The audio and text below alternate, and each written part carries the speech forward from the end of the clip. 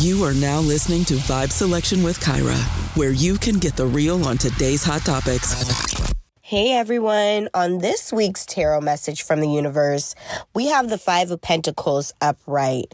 And this card to me represents disparity, being in a sense of survival mode, dealing with financial hardships, depression, with a lot of job layoffs going on right now, and with our economy in an economic hardship. There are so many people that are feeling hopeless right now because it's a sense of trying to pick up the pieces and put them back together. And what this is bringing to light is that with dealing with all this disparity in the world, the card suggests while the roads may be rocky ahead, staying positive and seeking help to find other alternatives for work in the meantime is the way to go in the moments that we're living in right now.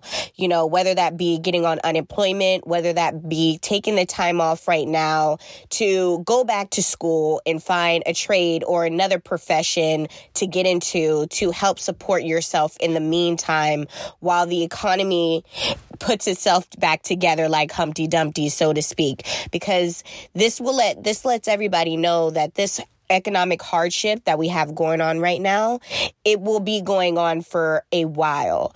And in the meantime, we have to be able to pick ourselves up and be able to find other means of, finding money and generating money into our lives. So that way we can, take care of ourselves. You can pay your rent. You can pay all of your bills. And you may not want to be doing some of the things that you may have to do in the meantime. But just know this isn't forever. These economic hardships are only temporary. We will be able to get ourselves back together. But what the universe is really telling us is, although we're in a hardship right now, there is a silver lining at the end.